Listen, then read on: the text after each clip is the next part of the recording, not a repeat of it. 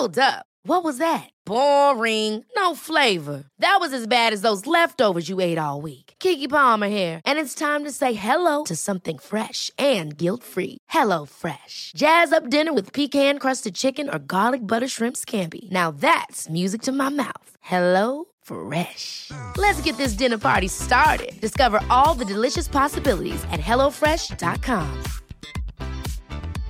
This is Paige, the co-host of Giggly Squad, and I want to tell you about a company that I've been loving, Olive & June. Olive & June gives you everything that you need for a salon-quality manicure in one box. And if you break it down, it really comes out to $2 a manicure, which is absolutely insane. It's also so easy to get salon-worthy nails at home with Olive & June. The difference between how your nails used to look when you did them yourself and now with the Mani system is a complete game changer. The best thing about Olive & June, too, is it's a quick dry. Dries in about 1 minute, lasts for 5 days, and full coverage in up to 1 to 2 coats. Visit oliveandjune.com/perfectmani20 for 20% off your first system. That's oliveandjune.com/perfectmani20 for 20% off your first system.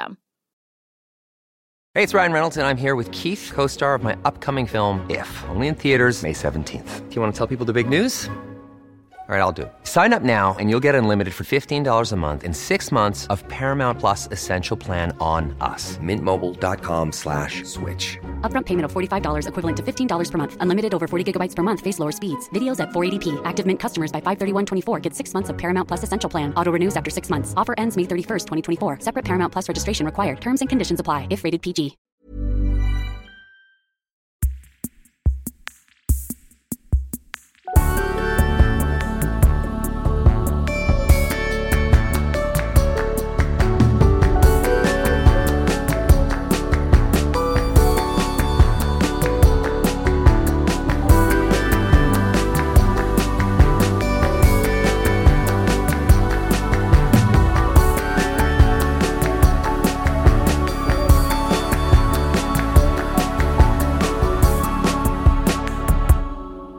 Hey, this is C Also. I'm Kate Jinx. I'm Brodie Lancaster.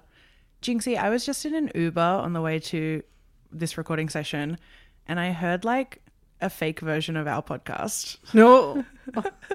It was like talkback, like drive time, prime time radio, and a guy just called up and the hosts were like, so what TV shows are you looking forward to watching over summer? And the guy who called in was like, oh, well, Yellowstone. And then there's this show on Stan that sounds good. And I was sitting in the back of the Uber, putting on my lipstick, looking at my new haircut in my little compact mirror. And I was like, is this a podcast? Well, your new hair looks great, by the way, BL. But I was fishing. Are you actually saying that that's what we are trying to do here with See Also? Yeah, that's exactly what I'm saying. So I was just like, is this where people who don't listen to any podcasts, including our own, get their hot tips on TV shows from like whoever's calling into like Jason Lauren in the Arvo or whatever? Oh, yeah. God, I mean, for years and years and years and years, I used to do the like ABC Sydney. I actually think he was live with Richard Glover, the critics. And you'd go on and maybe you've done it too, where you go on and like talk about 2 films or 2 TV shows and like you go around in a little circle. Mm-hmm. And he would always introduce it with like, and here they come, the critics are in the room. It's very cute. But I think that's genuinely, how people are kind of finding out what they're, I don't know. Maybe I got to take 5 p.m. Ubers more often. I'll hear about some sick new shows like Yellowstone. Have you heard of Mad Men? I actually haven't. Should I check it out over summer? Is it a hot summer show? I think it's a hot summer show. Exactly. You might have some problems with the sexism that's... As long as there are disclaimers before every episode so I know it's set in the 60s. It's set in the 60s. Then it'll all be okay. Yeah, you'll be fine. You'll be able to deal with it. But BL, I haven't spoken to you in a couple of weeks now. I've been away. I've been waiting to hear the goss with you. I've been trying really hard not to pry Can you give it to me now? What is happening? What's going on in BL's life? Let's go back in time to 2 weeks ago, but also 2006, because I went to see Interpol and Block Party on their co-headline tour, and in very mid-30s fashion, I left before Block Party started, which I was very sad about, actually, because of those two bands, I have much more of a connection and affinity for Block Party than I do Interpol. But they're doing this dual headline tour where they flip-flop, and one's a headliner one night and the other's a headliner the next night. I just happened to get the Interpol opening set. Sans Carlos D has herpes.com. Listen back to our episode on Meet Me in the Bathroom for that. See also. But yeah, and then I was like, I'm cold, and like I had a sore throat and it was really smoky and I had a cough, and so I was like, I'm going home. I hope Block Party's fun. Can I ask, what was the vibe of the audience there? Was it full like indie sleaze regalia? Was it like, did you swoop your little fringe over? Did you do any of that stuff? Or was it like the youth? No, the vibe was people in their mid to late 30s / early 40s remembering what the mid 2000s were like. We walked in and walked up to the bar, which at Sydney Murray Music Bowl, the bar at the top of a hill is just torture. But as I got closer to ordering my vodka Red Bull, I heard a girl go, "Oh no, but I had a nap before I came, so it's fine." And I was like, that's all of us tonight. Like, there was so many. I popped a Strepsil at one point and someone was like, "Oh, are you having a pinger?" And it was all very like, haha, we're older than we were the last time we liked this music. And I was like, guys, we gotta do better than this. We gotta be cooler. Let's be cooler. Have Interpol changed their look up a little bit, or are they still looking full SS? No. Very SS, very stompy. Jeez. Yeah. And apparently Block Party haven't either. Sinead gave me a full rundown later that night after I'd left, and she was like, they all still wear skinny jeans. And I was like, yikes. Okay, BL, this is not going to work for people who don't have the visuals of the two of us looking at each other, but look, this is what I still use to listen to music in the full Interpol days. Describe what it is. It is an iPod Classic. It was like it cost a lot of money at the time, and it's still got like, it's got like my actual email address on it and my phone number. Oh, it's a 120 gig iPod Classic. Thank you very much. I'm rustling around behind me because I'm trying to find mine to show you. Because a few years ago I was like, I want to be able to listen to music without being on screen time. And so I bought the iPod Classic off a girl I went to high school with. The time that I was obsessed with my iPod Classic. I had an iPod Photo, actually.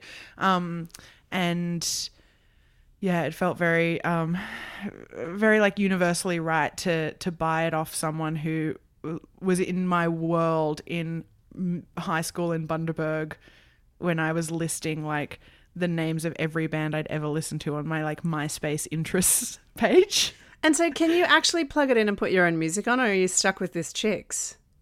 Oh no, it was a factory reset. Oh, okay. When I got it. But I couldn't add music to this. There's no way. Oh my God, you've been to another country and we're talking about our iPods. I haven't even started talking about my, what was the little one? A Shuffle? I had that. I had a mini disc player too. I had them all. But anyway, look, yes, I have been overseas, but some things that happened before I went away. I went and saw the new Christmas Hanukkah spectacular at MTC called A Very Jewish Christmas Carol, and it was 100% just what I needed. It is super joyful and I highly recommend it. You're going to need to take me like 3 to 4 steps back because this is the first I'm hearing of this Christmaka show. It's like a Jewish adaptation of the Charles Dickens classic, A Christmas Carol. Okay. And Made famous by the Muppets. Made famous by the Muppets, exactly, and by Bill Murray. And yeah, it's essentially like the lives of like 3 generations of women in this one family, and one of them is visited by, 3 spirits, and the spirits all kind of relate to Jewish mythology instead of just like past, present, future. It's really, and there's singing, and it's just so, it's really nice. This is a real festive recommendation from you. And really, well, you can go and see, I think like, is it Anthony LaPaglia who's in it? David Wenham in like A Christmas Carol that's on it, like the straight version in... I thought you were going to say Anthony LaPaglia was in this, and I was like, I'm going tomorrow. No, he was in Death of a Salesman, wasn't he? No, I think David Wenham is in A Christmas Carol, and that is currently also playing in Melbourne, but go to MTC. David Wenham, aka Austin Butler's daddy. Daddy. Elvis 2022. Oh my God. Speaking of, I finally saw Priscilla.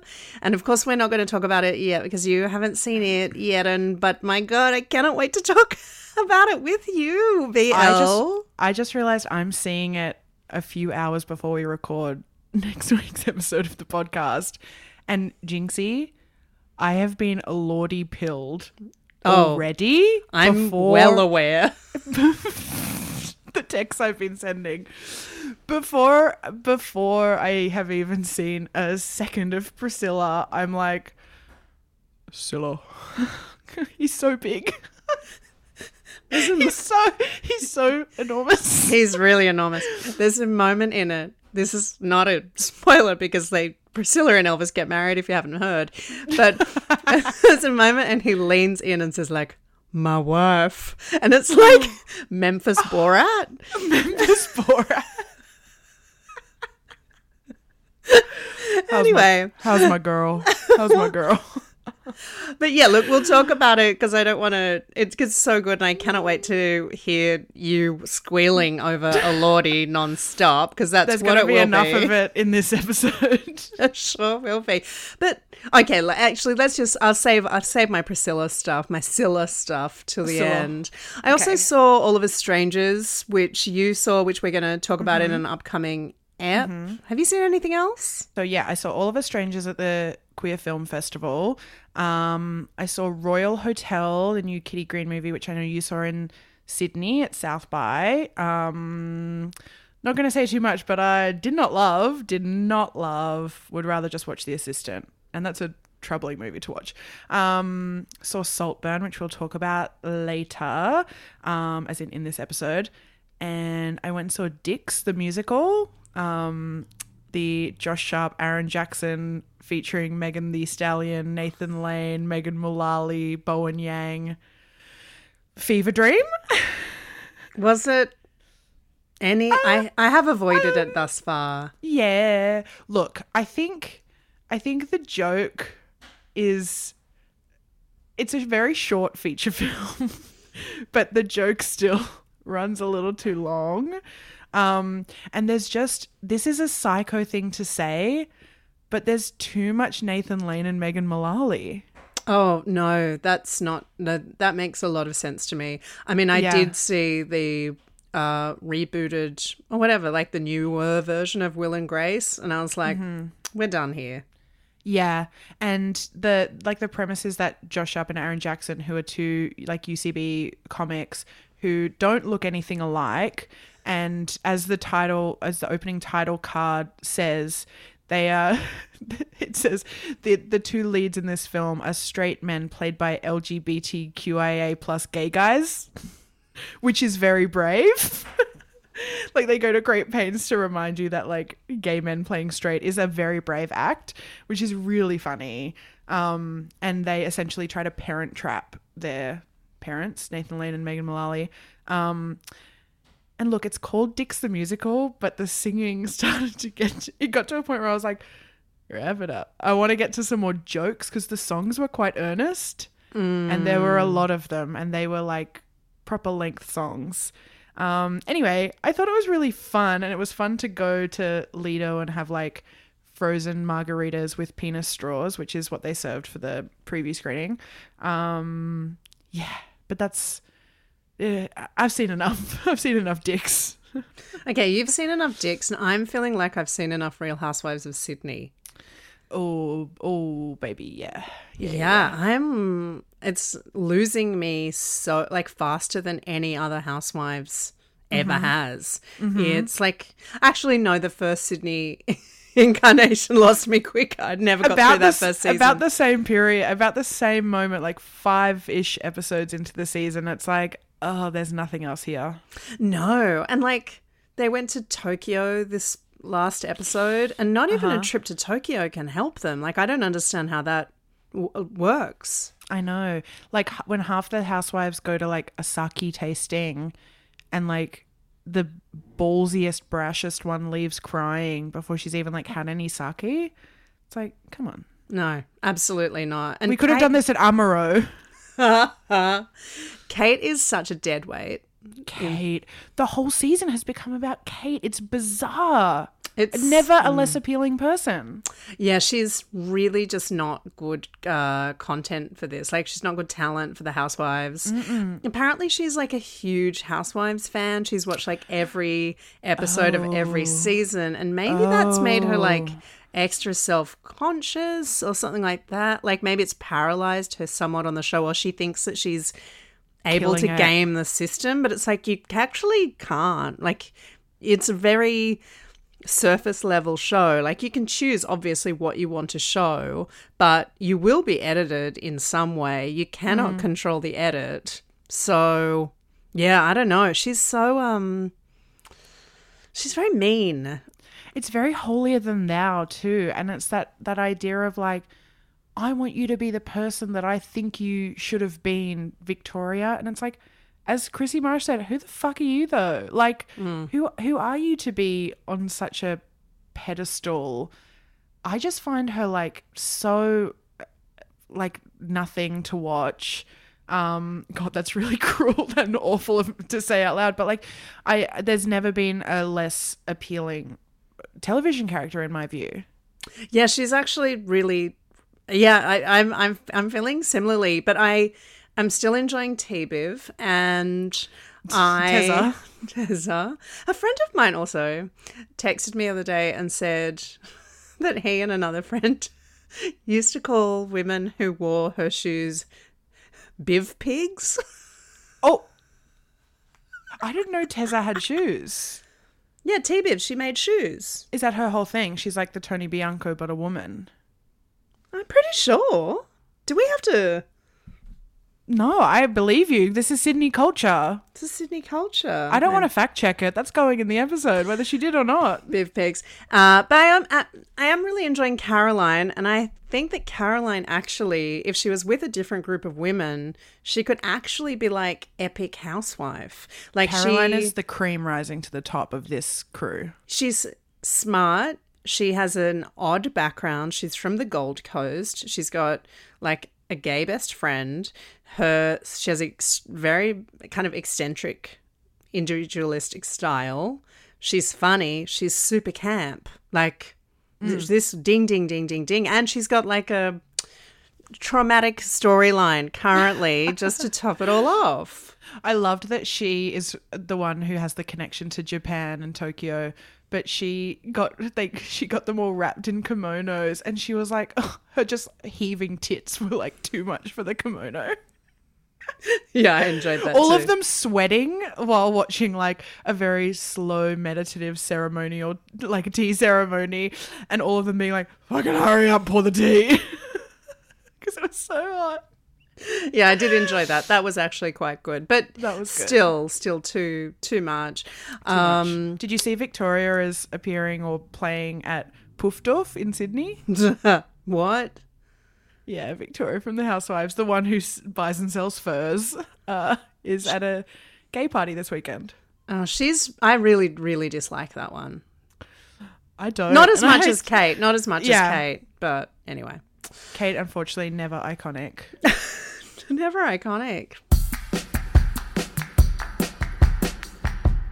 Last night, Jinxie. Oh my God, this should have been Goss at the top of the show instead of telling you about Talkback Radio.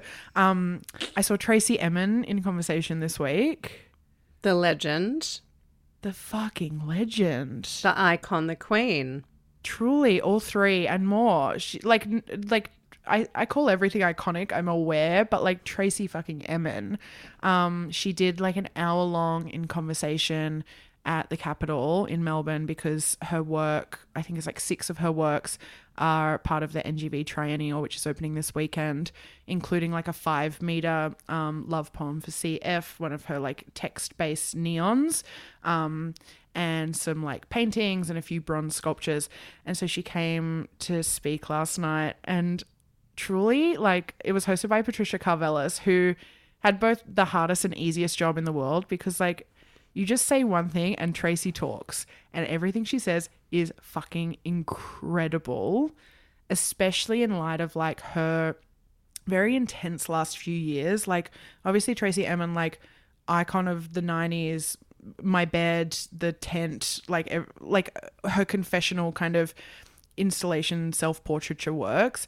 But she in 2020 like had this really intense experience when she was diagnosed with bladder cancer during lockdown, and she was just sitting there on stage last night and she was like, you know, of all the cancers, bladder cancer is quite a good one to get because they can just go in with a little hook and like pull the cancer out, unless you have the kind I had.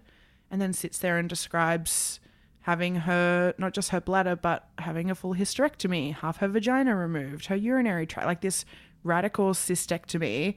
And she did all this. It was so moving hearing her talk about it, so plain spoken, not emotive at all, just very frank and very Tracy, talking about like the idea of legacy. Like Patricia Karvelas asked her about how she feels about having a legacy, and she said, oh, well, it's so boring to say, but when I thought I was going to die, and then she just starts telling this story about like establishing the Tracy Emin Foundation and putting her will together the night before she went into hospital, and you know, truly not expecting to see the fruits of this work, and now 3 years later being alive to see it. And like the Tracy Emin Foundation got its like charitable status like a month ago, she said. She's got these like properties in the UK that host artist residencies, and she's just fucking doing it. And to hear someone talk about like, you know,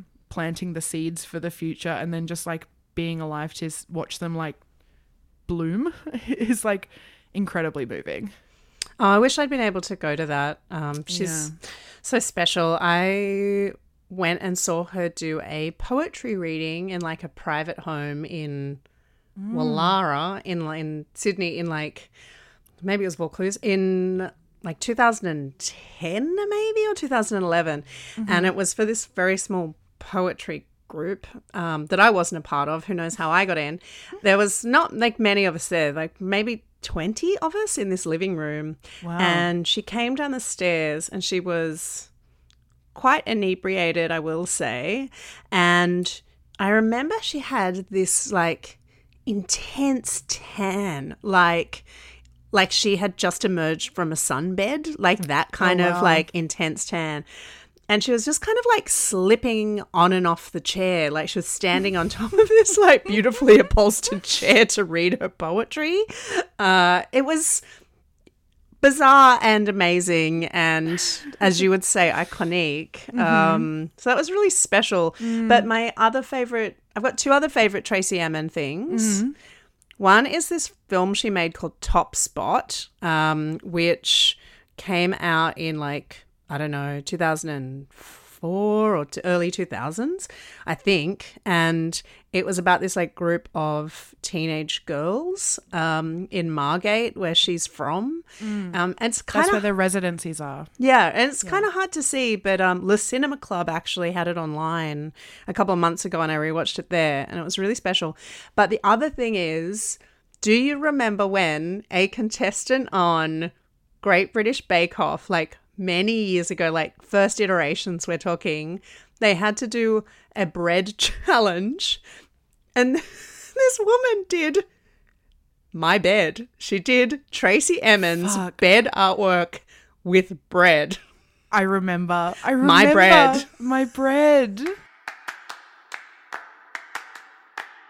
All right, speaking of breads, you slept in a really beautiful one in India, Jinxie. You went back to your favorite place. Yeah, I did. I just got back from India. I went last year to Goa for work, and I was extremely lucky and got to go back again this year for the Film Bazaar, which is like a week-long film market, essentially, where you kind of meet Indian filmmakers, producers, etc., and talk about what they're working on and etc. Blah blah blah. It's great. Like, you see lots of films, have lots of meetings, eat lots of really great food.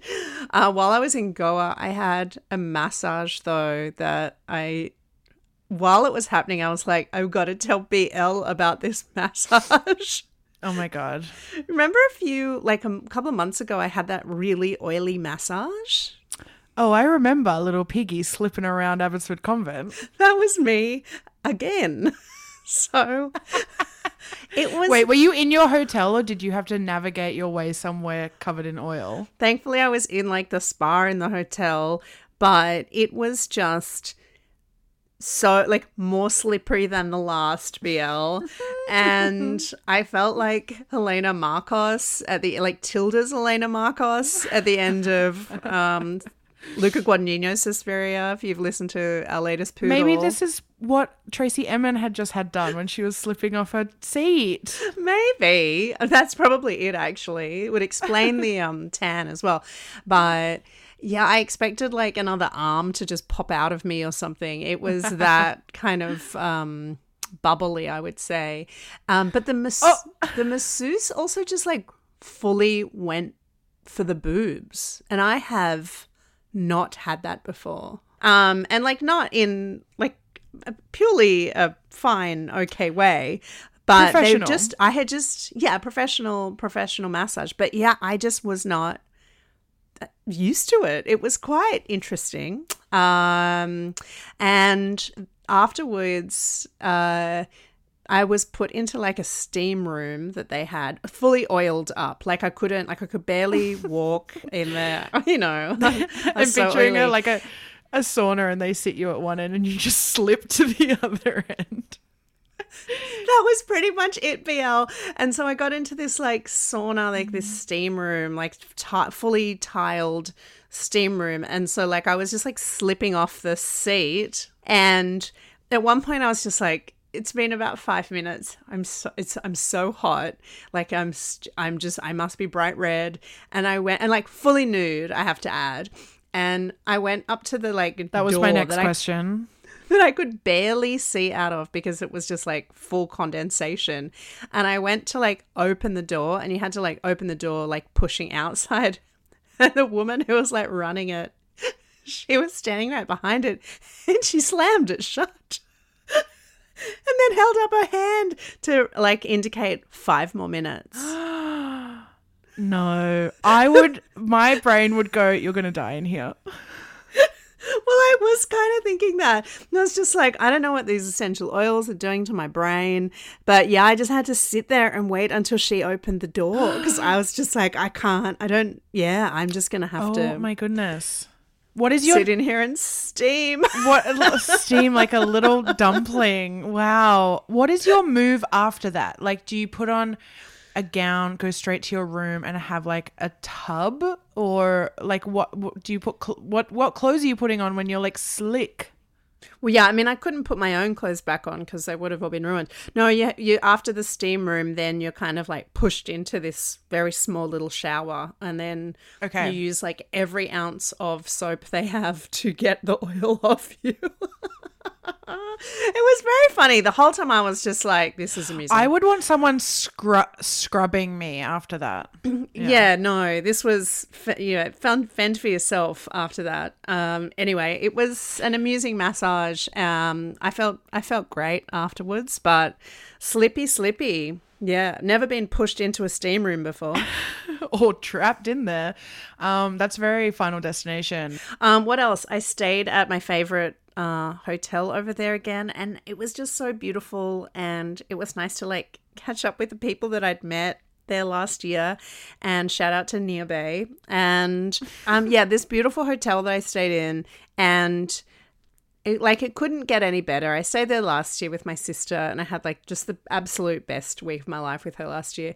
And I went back solo, and I was a bit like, you know, when you do something by yourself after you've experienced it with someone else, like friends, family, lover, who have you, what have you, and you're kind of like, I don't know whether this is going to be as good solo, and kind of was missing a little spark, I guess, but it was just so beautiful, and I had such a lovely time. But anyway, I had dinner while eavesdropping horrendously on the other guests because I'm by myself. And then I went back into my little villa, which was like in this tower, like a turret room that's like separate to the main building. And you can have your own little balcony up the top. It's very cute on the turret. Oh my goodness. But no, it's very special. But I was like, someone's been in my room for the turn down service. Fucking delightful. And I pulled back the covers, and there was a hot water bottle in there in like a beautifully embroidered little pouch. My God. Does it get any better than that? Like, it was just outrageous. Like, it was just so sweet and lovely. It's the cutest place on earth. It looks like you're sleeping inside, and this is only from photos. I'm dying to go. It looks like you're sleeping inside like a gingerbread cottage. Yeah, it kind of feels like that. And like everything is painted to within an inch of its life, so heavily decorated. And then you kind of come home and it's like white walls, just not doing it for me, BL. They're just not doing it for me anymore. These white walls are closing in. They really are. You remember that last year we have discussed many times that I was serenaded? I do. I remember. Well, it didn't happen again, but I think I can kind of one-up that situation in that I received many messages from a former Big Brother contestant who, I will not mention the name, but went viral on Indian Big Brother like a number of years ago, and is now kind of using that viral moment of their life to like make films or like web series about them. And anyway, I couldn't meet up with them, and they told me. Are they like India? I wonder if they're like India's Sarah Marie or India's Fitzy or India's Merlin, you know? I think more Sarah Marie was quite beloved. I don't think this one was. So maybe, I don't know. Definitely not a Merlin. And definitely not a Chrissy Swan. No. Merlin was like Free the Refugees, right? Yeah. But she did send me a message saying, if you don't want to meet, you're lost entirely. And I really appreciated that. I thought, okay, that's one way to go about it.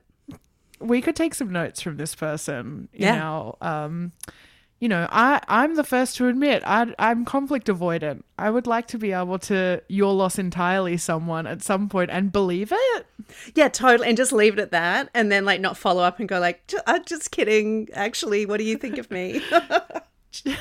What do you think of me? That's the subtext of everything either of us ever says. Just kidding. What do you think of me?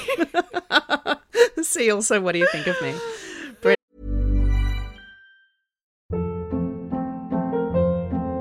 Hold up. What was that? Boring. No flavor. That was as bad as those leftovers you ate all week. Keke Palmer here, and it's time to say hello to something fresh and guilt-free. Hello Fresh. Jazz up dinner with pecan-crusted chicken or garlic butter shrimp scampi. Now that's music to my mouth. Hello Fresh. Let's get this dinner party started. Discover all the delicious possibilities at hellofresh.com. Hiring for your small business? If you're not looking for professionals on LinkedIn, you're looking in the wrong place. That's like looking for your car keys in a fish tank.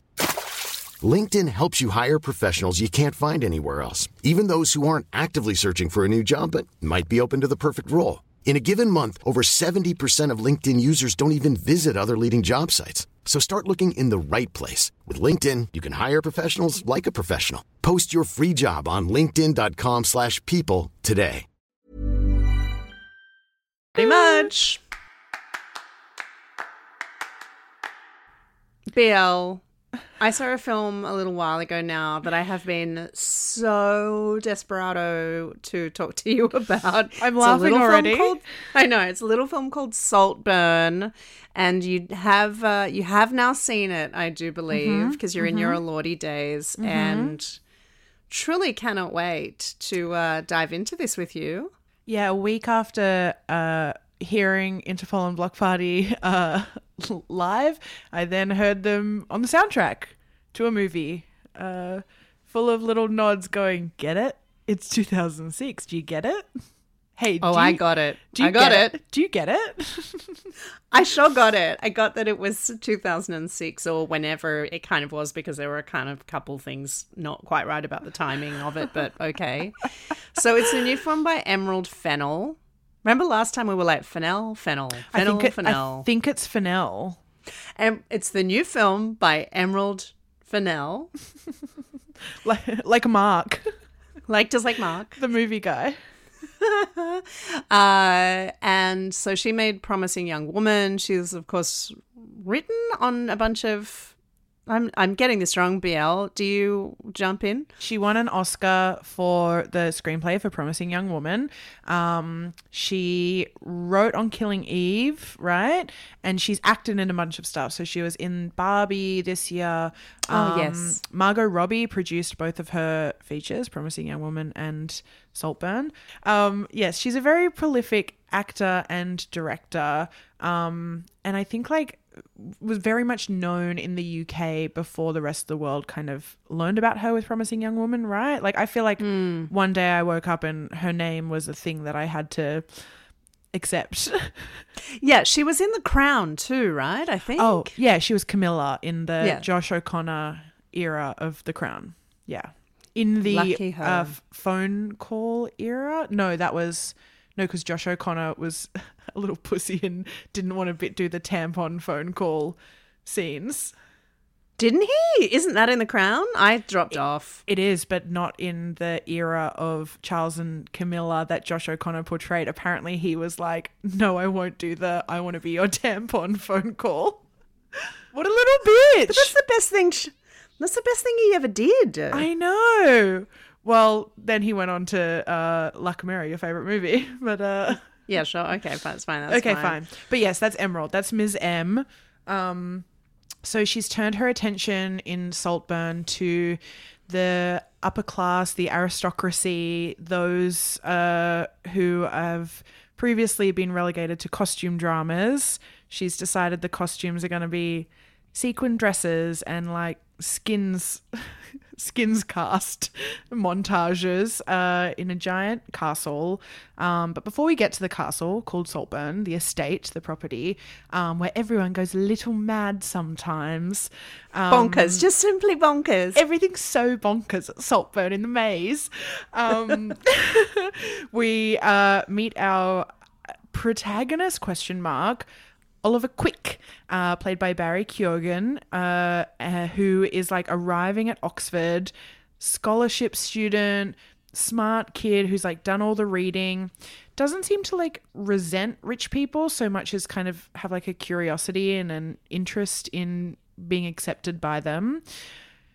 And the leader of the hot rich kids is, of course, my king, Melbourne's own Jacob Elordi, Smooch Me Jacob. Anyway, who plays Felix, takes a liking to little Oliver, and appreciates his kind of rough story of having a abusive alcoholic mother and a father who dealt drugs and who at one point dies. And so Felix is like, oh, you're my friend, and come and spend the summer at my house at Saltburn. And so then the gates open and the doors open, and we arrive in the castle where the rest of the film takes place. And once we get there, I feel like my interest in this movie started to dissolve away. Yeah, once you reach the little pile of the family, I felt a bit the same. I was like, give me a house tour and I'm out. But I think we are going to have to talk a lot about things that happen in the film. So is it time for the spoiler noise? I think spoiler noise has to come in. So after this little jingle, check the show notes. If you haven't seen Saltburn and you've somehow avoided finding out what happens in that bathtub, for example, by being on the internet, just check the show notes for the time codes and you can skip to a safe place where there will be no more spoilers. Okay, so I went and saw this in Sydney at the preview premiere thing that was part of South by Southwest, and I've wanted to say this to you the whole time, BL, but I went with my dear friend Samuel, and it was like we were surrounded by people who had never seen a film before, and if they hadn't seen a film, or if they had seen a film, they definitely had not had sex. Like, it was a room full of virgins. It was so Jinxie, odd. Like, every time real. anytime anything vaguely sexual happened in this film, everyone was just like, oh, what? Ah! Like, Yes. losing their freaking minds. And there was one point when Barry Keoghan is like humping the grave, right? And this guy behind me just yelled out, "Oh, mate!" No. Yes. Samuel and I laughed and laughed, but it kind of helped my enjoyment of the film, to be honest. I feel you. I feel like the fucking the grave was kind of like the coolest thing his character did, because I was like, this really encapsulates to me. So we're after the spoiler noise, after Felix dies, he it's just like his little family and Oliver left, and Oliver kind of takes all his clothes off and fucks Felix's grave, and I'm kind of like, okay, this is this character who like didn't know if he like loved or was in love or hated or wanted to be this guy or wanted to like consume him or fuck him, like all of the above probably. Like, fucking his grave was kind of like sick. But which way are you saying sick? Like horns up, like Yeah, do a fully 360, fully sick. Right. Like I thought that was like sick. It rocked. But the stuff that but also rocked, BL. But also, I totally agree that the crowds for this movie, I don't know what they think they're going to see, because, you know, we're watching him peep in on Jacob Elordi jerking off in the bathtub, and I was like, great scene in a movie. And then when he goes to like have a sip of the bathwater and like tongue the drain, everyone in the cinema is going, ew, ew. And I was like, girls, we all have to be on board with a little cum in our lives, you know? And in our movies. I felt the same. I just really felt like, oh, come on. Come on. Not like we've all been there, but like, come on. It was just like not that big a deal. Not and then that like big a deal. Like while we're on the sex scenes, like the menstrual sex scene as well, people were so freaked out by that in the screening I went to. I was quite shocked by it, actually. It was such a puritanical audience. Yeah, but totally. I also like suspension of disbelief with every film, particularly this kind of film. Thanks, EF. But okay, that girl is wearing like a flowing white dress. She has walked from her room all the way to like the grass outside Barry Keoghan's Oliver Quick's window, right? She's sitting down. He has sex with her pretty quickly. Doesn't seem to remove anything from her that might be helping her with her women's times. Her moddy bodies. Yeah, with her troubles. But I was like, that is such a heavy, heavy flow. Yeah, she's on day 2 of her period when he's eating her out. Yeah, what is stopping the dam? What is like finger in the dam there? Like, I was just really like, I'm not reading this.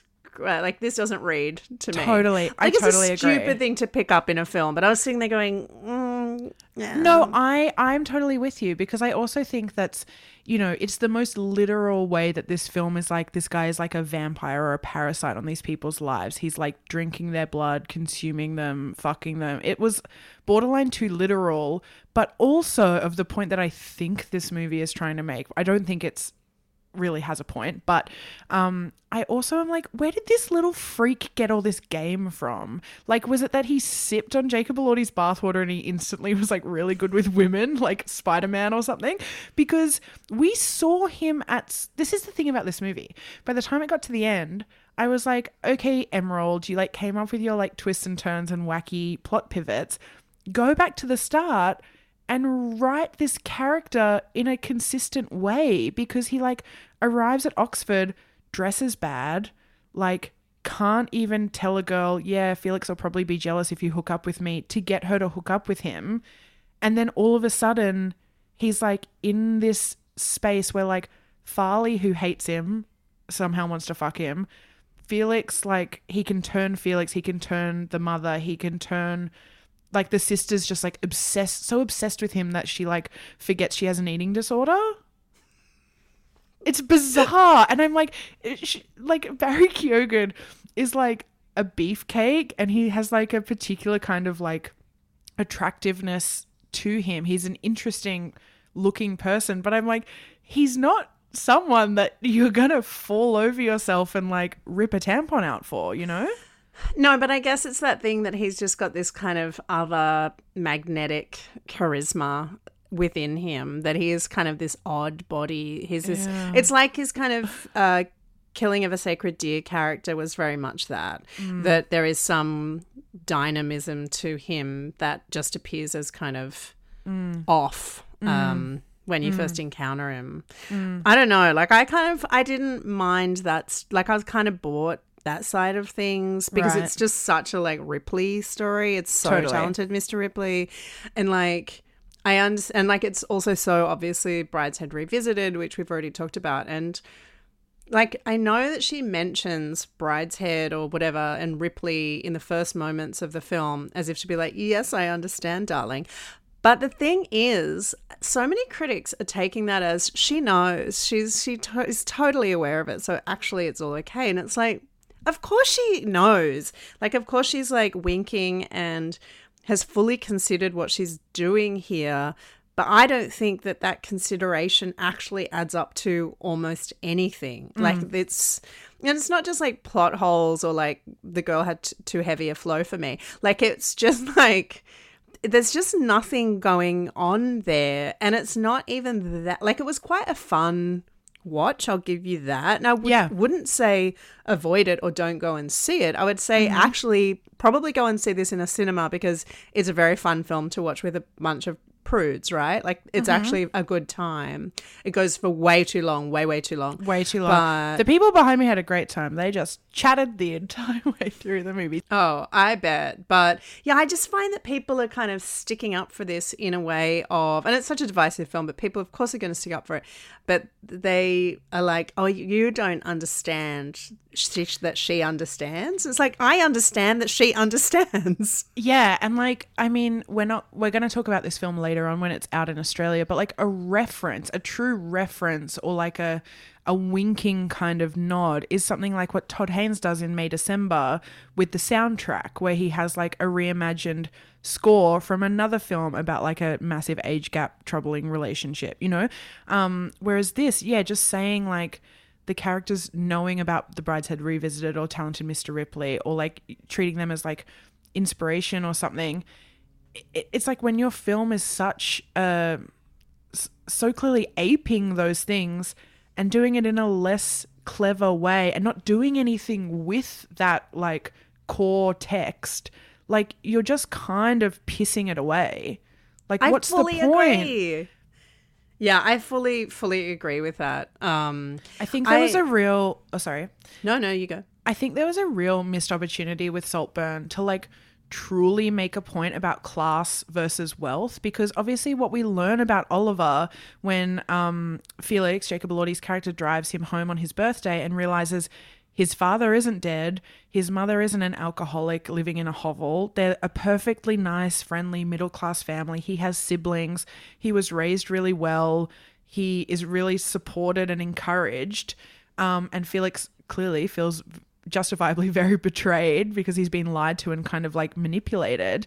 But like where else but England and like especially the like private boarding schools can you make such a commentary on, yes, you can have money, but not having titles or status or land or generational wealth means shit in these settings. Like, there were the seeds of such a better film in this, and a film that had more to say about class and status and wealth than the one that we ended up with, because it felt like she was truly unable or unwilling or like uninterested in like interrogating what class really means in England, and instead just going, oh, you've got Triangle of Sadness and like The White Lotus, we've got Eat the Rich shit too. Here's Rosamund Pike and Richard E. Grant being like cuckoo crazy and really rich. Yeah, totally. And Rosamund Pike is really good, but she's just doing her best Adina Monsoon in this, I will say. But yeah, there was this piece in Dazed. I don't know if you've read it, but it was called Saltburn, Can Posh People Write Good Class Satire? And essentially it kind of goes through the story and her background, etc. And I think that the writer ends up being like, not in this case. And I think that, of course, posh people can write good class satire because they deeply understand it and live it and know it and are actually like, can make great work about it. But this ain't it. Like, this is not, I don't think that Emerald, well, she hasn't done it in this. And I think that she really was trying to do that here. But and I think it's like, I also didn't like Promising Young Woman.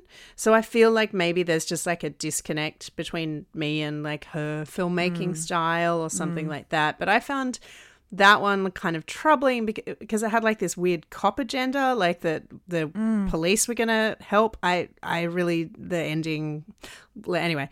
That's You didn't like when it zoomed in on a sideways winky face text message and that was the final word of the film was, don't worry about rape revenge chicks, the cops will take care of it. I know, the cops will take care of it, exactly. Yes. So I think that maybe it's like, yeah, maybe I just don't like her work, really. Like, I don't connect with it very much. But there's also been, like, a lot of people interviewing her have been talking about the divisive reviews and reaction from audiences.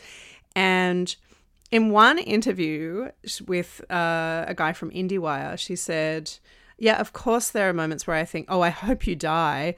Oh, cool, you didn't like it? Great, I hope you fucking die and your whole family slowly. And reading that, I was like, it amused me, I have to say, because it's like, all right, Emerald.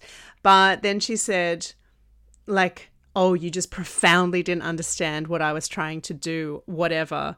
You're always going to have to try to not be a pissy little bitch about it, even when you really want to be, especially if you get the sense occasionally that there's a whiff of misogyny. And I thought, I don't think that anything that I've read about this film, and I'm sure it's out there because it depends on like what rags you're reading, but I don't think that my take on it is, I haven't read any misogynist takes on it. I don't think, but anyway. This might be a cancelable thing for me to say, but I'm going to say it. We don't have a cancelable noise yet. We might have to get Harvey Sutherland to make us one. Yeah, the cancelable noise is just my voice. I think Emerald Fennell's success over the last few years is because of like the opposite of misogyny. It's like, this woman's making a movie about rape, it has to be good. This toffee British woman is making a film about toffee British people. She must know, so let's give her the funding and the benefit of the doubt.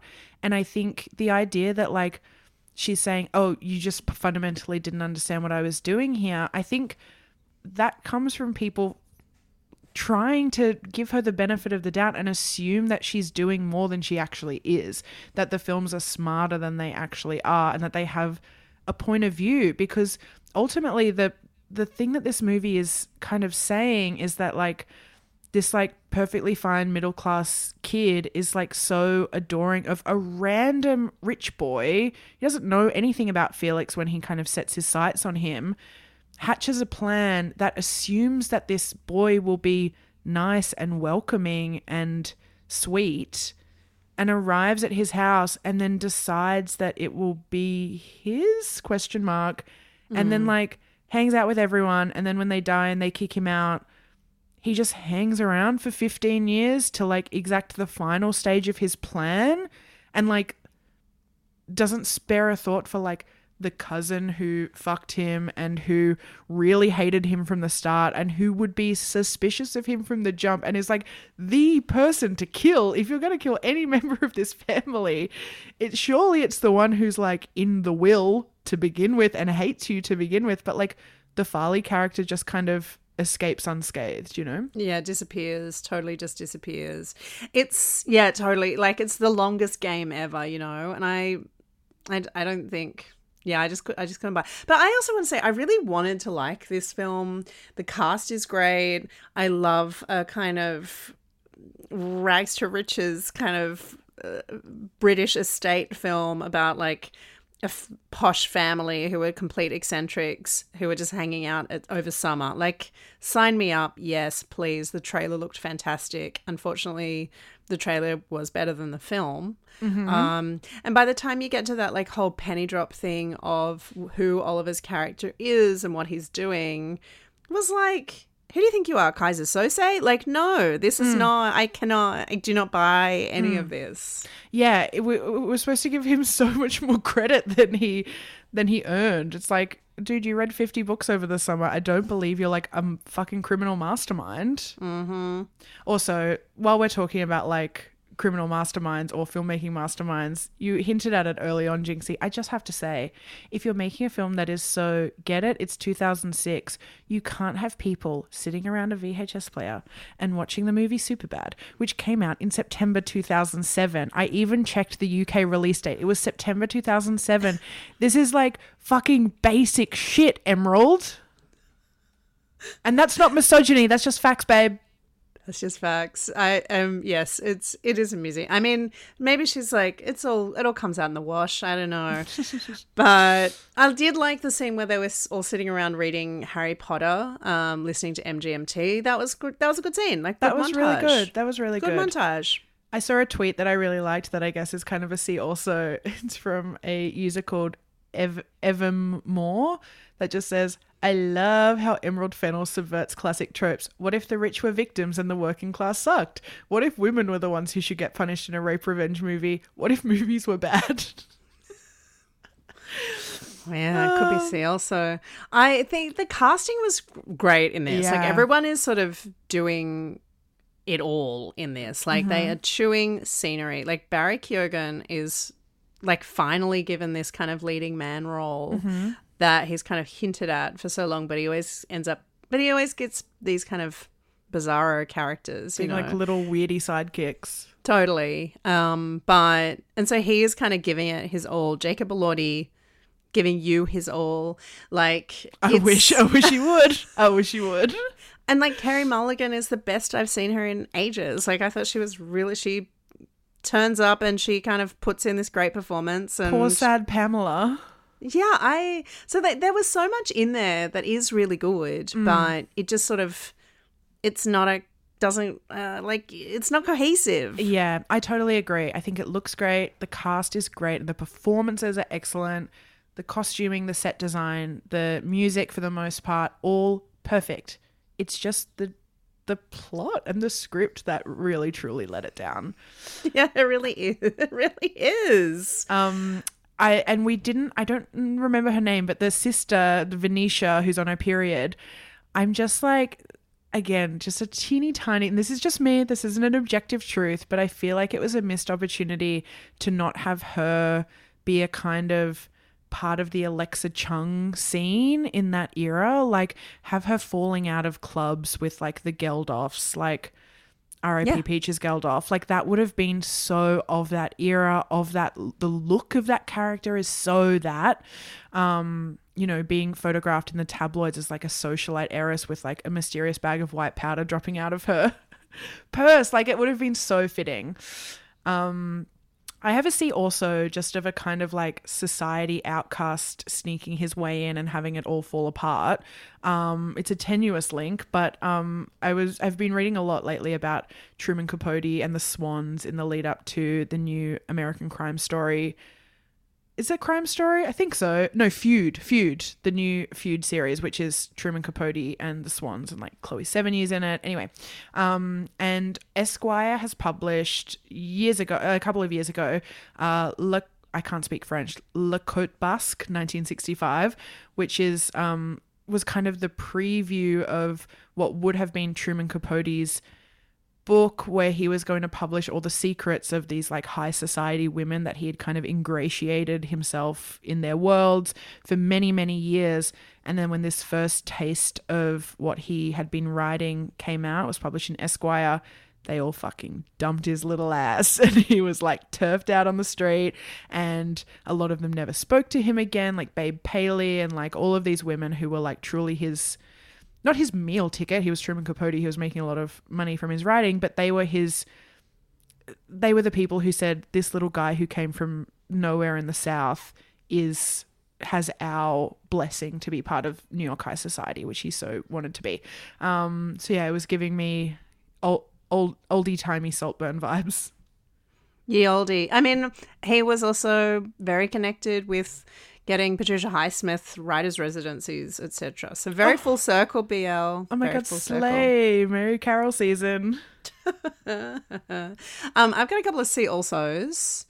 One is for, there was a great profile of Barry Keoghan that came out around the time of Banshees of Inisherin last year, but it's worth a revisit. It's called The Wildness of Barry Keoghan. It was in GQ, and it kind of provides a lot of context for his work and his style and what he sort of wants out of his career.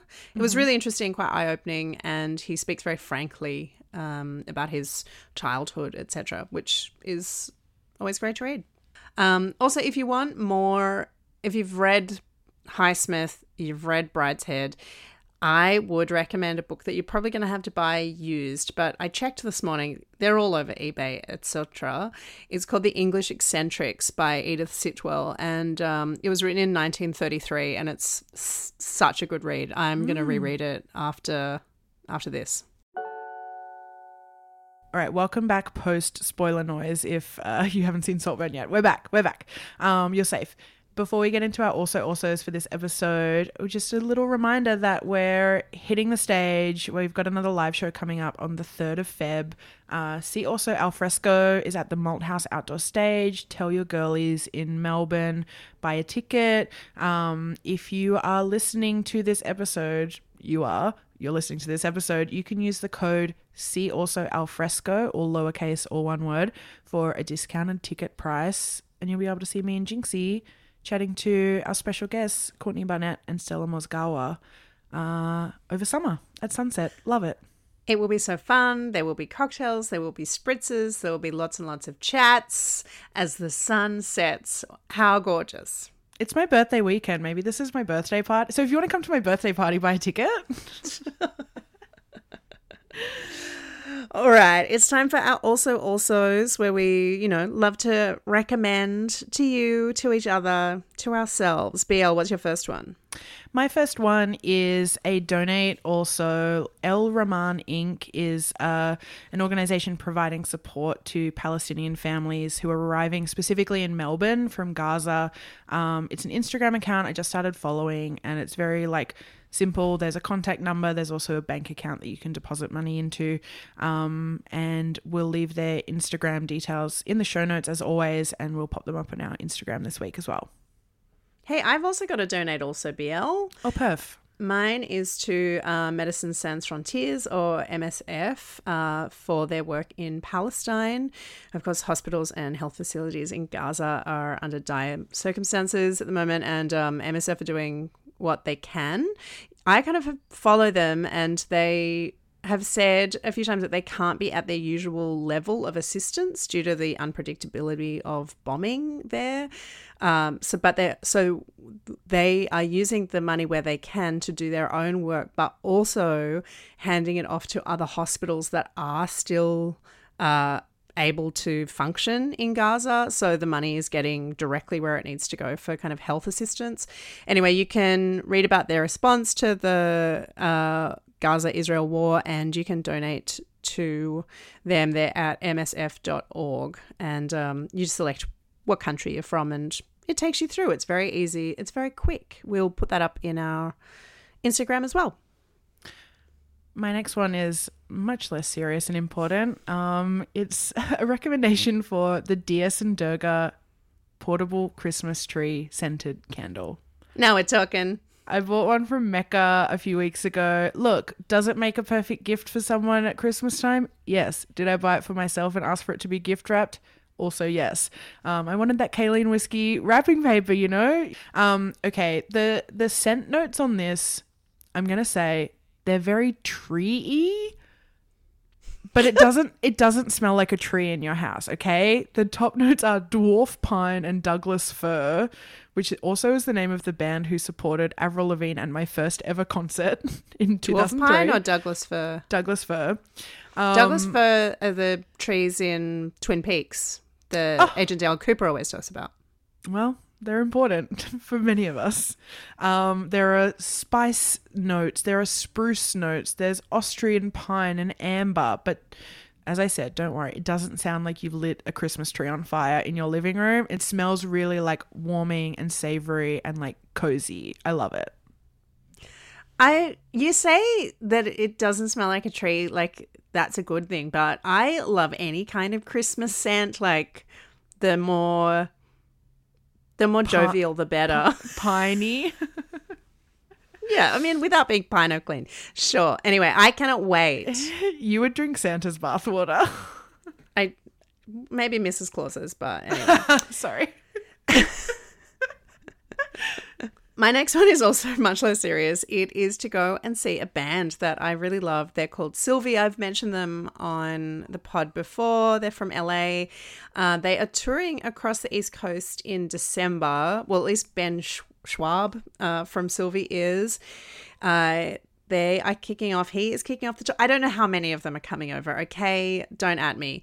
I'm going along. I'll report back. Anyway, they're kicking off their shows in Brisbane on the 3rd of December, and then they're doing all these Northern Rivers venues, which I think is very cool and sweet. And they're doing Sydney and Melbourne as well. Melbourne is on the 12th of December at the Curtin, and Steph Hughes did the poster. Little bonus. Shout out. Yeah. My last one is a fave local Melbourne fashion brand, E. Nolan, designed by the iconic Emily Nolan, who is formerly of P. Johnson Taylors, started her own brand that like specializes in kind of suiting and shirting, using like classic Savile Row tailoring methods, but for women and gender non-conforming people's bodies.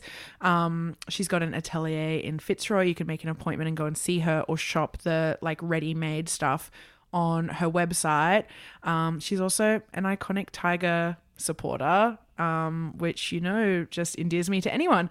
I recently went to like a little pop-up shop that she was doing, and I got the oversized shirt in the triple blue stripe. The fabric is like this really buttery cotton poplin that I have found I don't need to iron. And Emily's whole kind of philosophy around getting dressed and like wearing tailored pieces is that she wants to look thrown together, not put together, which really, really appeals to me. Well, BL, I also have an E. Nolan on your recommendation, which you gave to me off pod. I also got the oversized shirt in, I think, I can't remember what kind of a stripe. It's just like the basic bold blue and white stripe. I'm so glad, because I know, Jinxie, you are always on the hunt for a blue and white stripe. Yeah, I still am after the particular girlfriend's striped shirt. I'm never going to get it. It's my white whale of shirts. I have too many striped shirts, but I will keep buying them. It's fine. I've made peace with it. Nevertheless, she persisted. She will buy her own striped shirt today. My last one is also of the wardrobe variety, BL. Mm-hmm. It's for an online secondhand store called Art Garments Vintage. It's by a woman who sources all these clothes from all around the world. Her name's Grace. I think she has had shops or boutiques and sold online for many, many years, many years. And as someone who worked in vintage for some time, I respect the struggle of staying in there. And she sources just like really, really beautiful pieces. And she drops them. Well, she does like drops. She does like a season every couple of weeks. And so she recently sourced from like Spain and Italy, and so she did a drop just for those clothes, and then she did like a silk drop. She did like a ballet core drop like earlier this year. Anyway, they're really beautiful pieces. She sometimes has sales, and if you like me are trying to buy less new clothing, unless they're an E. Nolan striped shirt because they're perfect, I would go to artgarments.com.au. I want to give one teeny little plug for an event I'm doing next weekend. I'm going to be in conversation with Caroline Polachek in the afternoon of Sunday, the 10th of December. So if you're in Melbourne and you're a Caroline fan, or you just want to see me kind of fumble my way through interviewing a hot, cool icon, come along. It's at the Capitol Theatre, and you can get tickets via Always Live. I'll put the link in the show notes, and it would be really nice to have some listeners in the audience. Well, thanks for listening to this episode of See Also. We've got some news next week that you'll be wanting to listen in on. So make sure you're following us at See Also Podcast on Instagram. That's the best way to kind of get all the news that you are not hearing. That's right. And thank you as always to Harvey Sutherland for our theme music, Samuel Hodge for our artwork, and you for listening. Bye. See ya.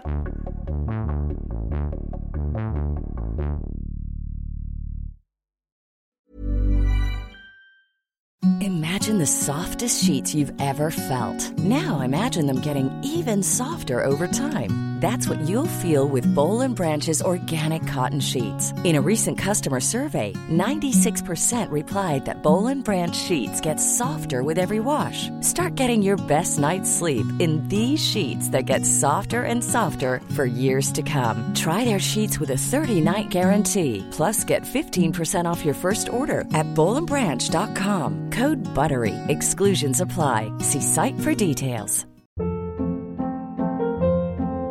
Hold up. What was that? Boring. No flavor. That was as bad as those leftovers you ate all week. Keke Palmer here, and it's time to say hello to something fresh and guilt-free. Hello Fresh. Jazz up dinner with pecan-crusted chicken or garlic butter shrimp scampi. Now that's music to my mouth. Hello Fresh. Let's get this dinner party started. Discover all the delicious possibilities at hellofresh.com.